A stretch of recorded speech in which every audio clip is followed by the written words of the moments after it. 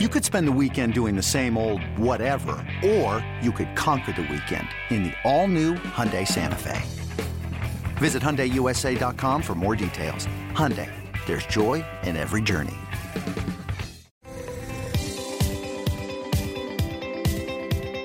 I'm Darwin Zook. Thanks for tuning in to MLB Extras Podcast Braves Edition. Pleased to be joined by Braves reporter Mark Bowman.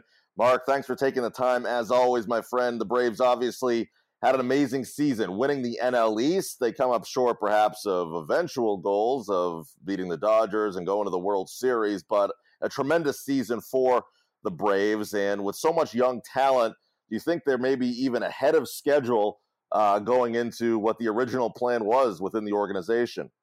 No doubt. It's not just the division championship, the 90-win season that stands as proof as to how far they came this year, or even how much further than expected they came this year. I think it rests within that starting rotation. You go back to the beginning of the year, and I was saying, when you're writing about what to expect this season, I was saying it would be a win if they had a better feel for where their rotation stood at the end of the year. And that was, when you're saying that, you're thinking, is Mike Foltynewicz going to take that step forward? He did. Sean Newcomb made some strides. Yes, he struggled down the stretch, but at the same time, some of that may have been fatigue near the end of his last full season. Might have simply been he's got to learn how to, he's still in the learning process. And then the addition of Kevin Gausman. Now all of a sudden, you go into this season knowing that you've got three pretty solid pieces, maybe three number twos. Let me just say you've got at least one number two there in Folty. Newcomb has a potential to be a number two, and Kevin Gausman, he's a solid number three starter probably in the National League. So you've got a good base. Now you can build off of that. You still have control over Julio Teheran. Who knows what the future holds for him?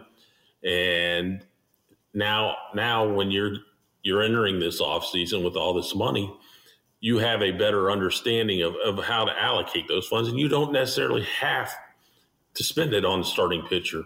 You can go out if you want to try to get a frontline guy. You can attempt to get that via trade, but at the same time, you're not influenced by what you saw this year to go out and spend heavy on starting pitching. So I think that's from that perspective. They made great strides, and also within that lineup, adding Ronald Acuna, getting a sense of where he is in his development. This team is certainly at least 1 year ahead of schedule. Talking with Mark Bowman, Braves reporter. And Mark, I was just talking with Joe Frisaro of the Marlins. We were talking about JT Realmuto and the possibilities of him being traded, and a team that keeps coming up with JT are the Atlanta Braves. What is the likelihood that the Braves would make an offer for Realmuto, and that could be on the table this offseason?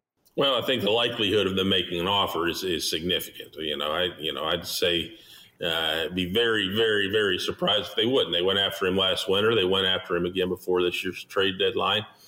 Maybe the timing is better now for both clubs. There will be other clubs coming after Realmuto, the Phillies and Nationals among the teams I expect to make a run at him. And, you take a step back and you look at what the Braves have to offer and where the Marlins are. And there's no doubt that if the Braves want Realmuto and a deal is going to be done, they have the pieces, probably more pieces than any other organization to do it. And it's that development within that rotation that allows for this, because, so much of the strength of this, highly regarded pipeline is with the arms. So I believe they have 6 pitchers within the MLB pipeline's top 100 prospects list. So they have the depth there. A lot of these guys have been seen at the big league level already.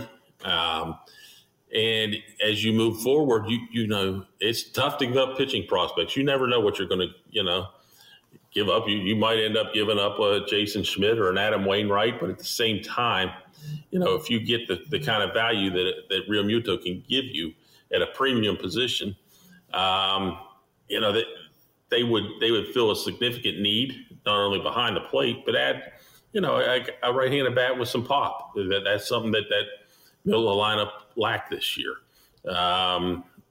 Pair somebody with Freddie Freeman. I'm not saying he's the only guy you go out and get and put him, use him to protect Freddie Freeman. But at the same time, it's at least a start. At least you've made progress in regards to where you were this past season.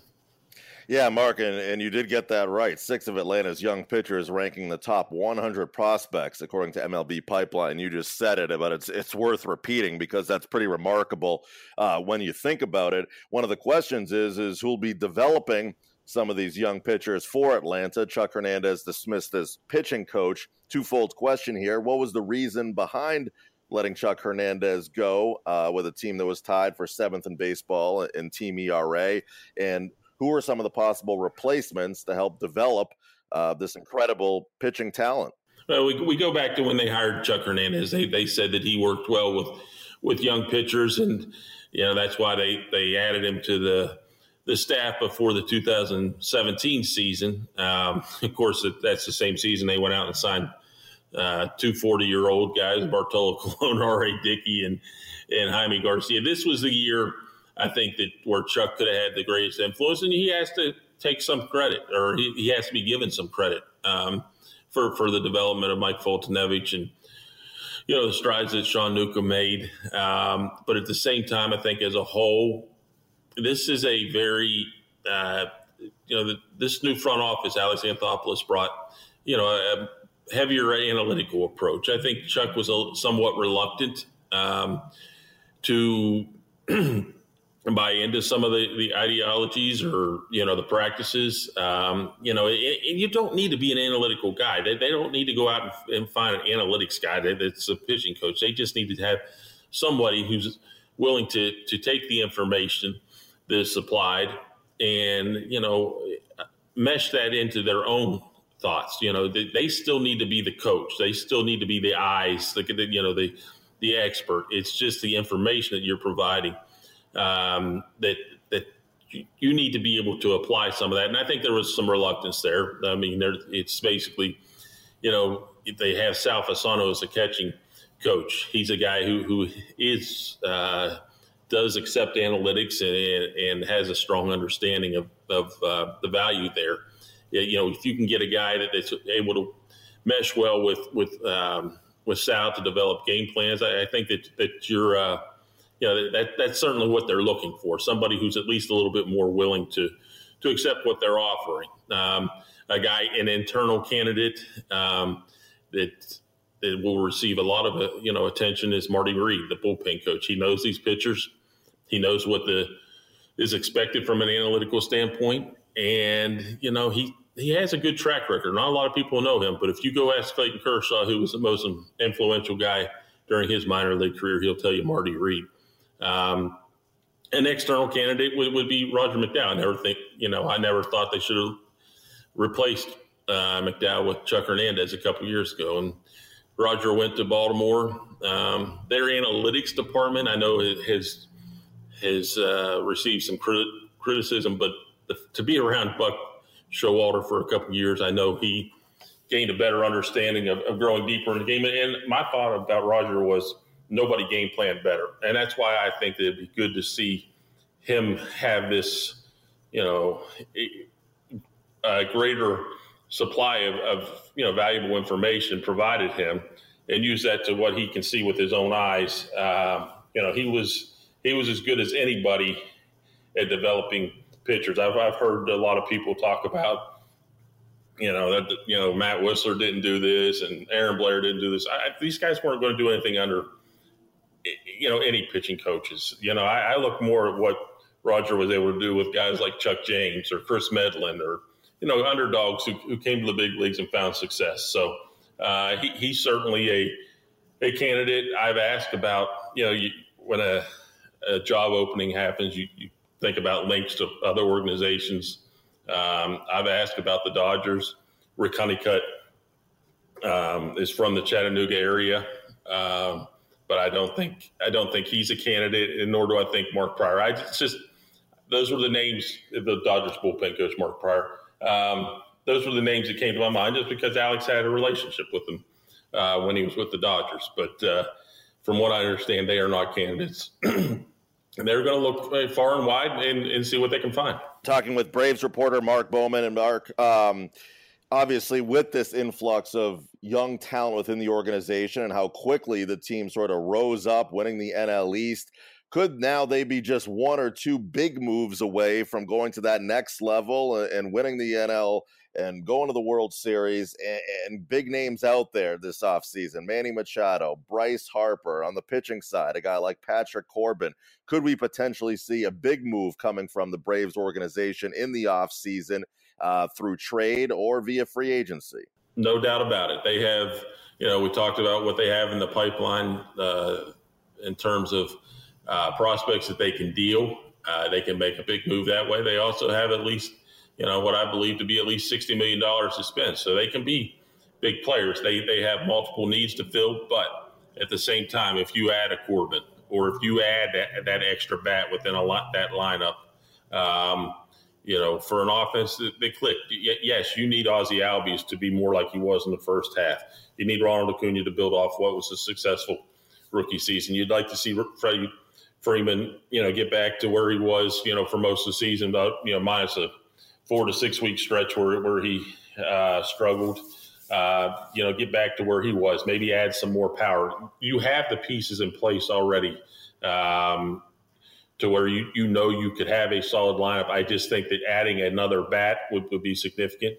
You get to the division series this year.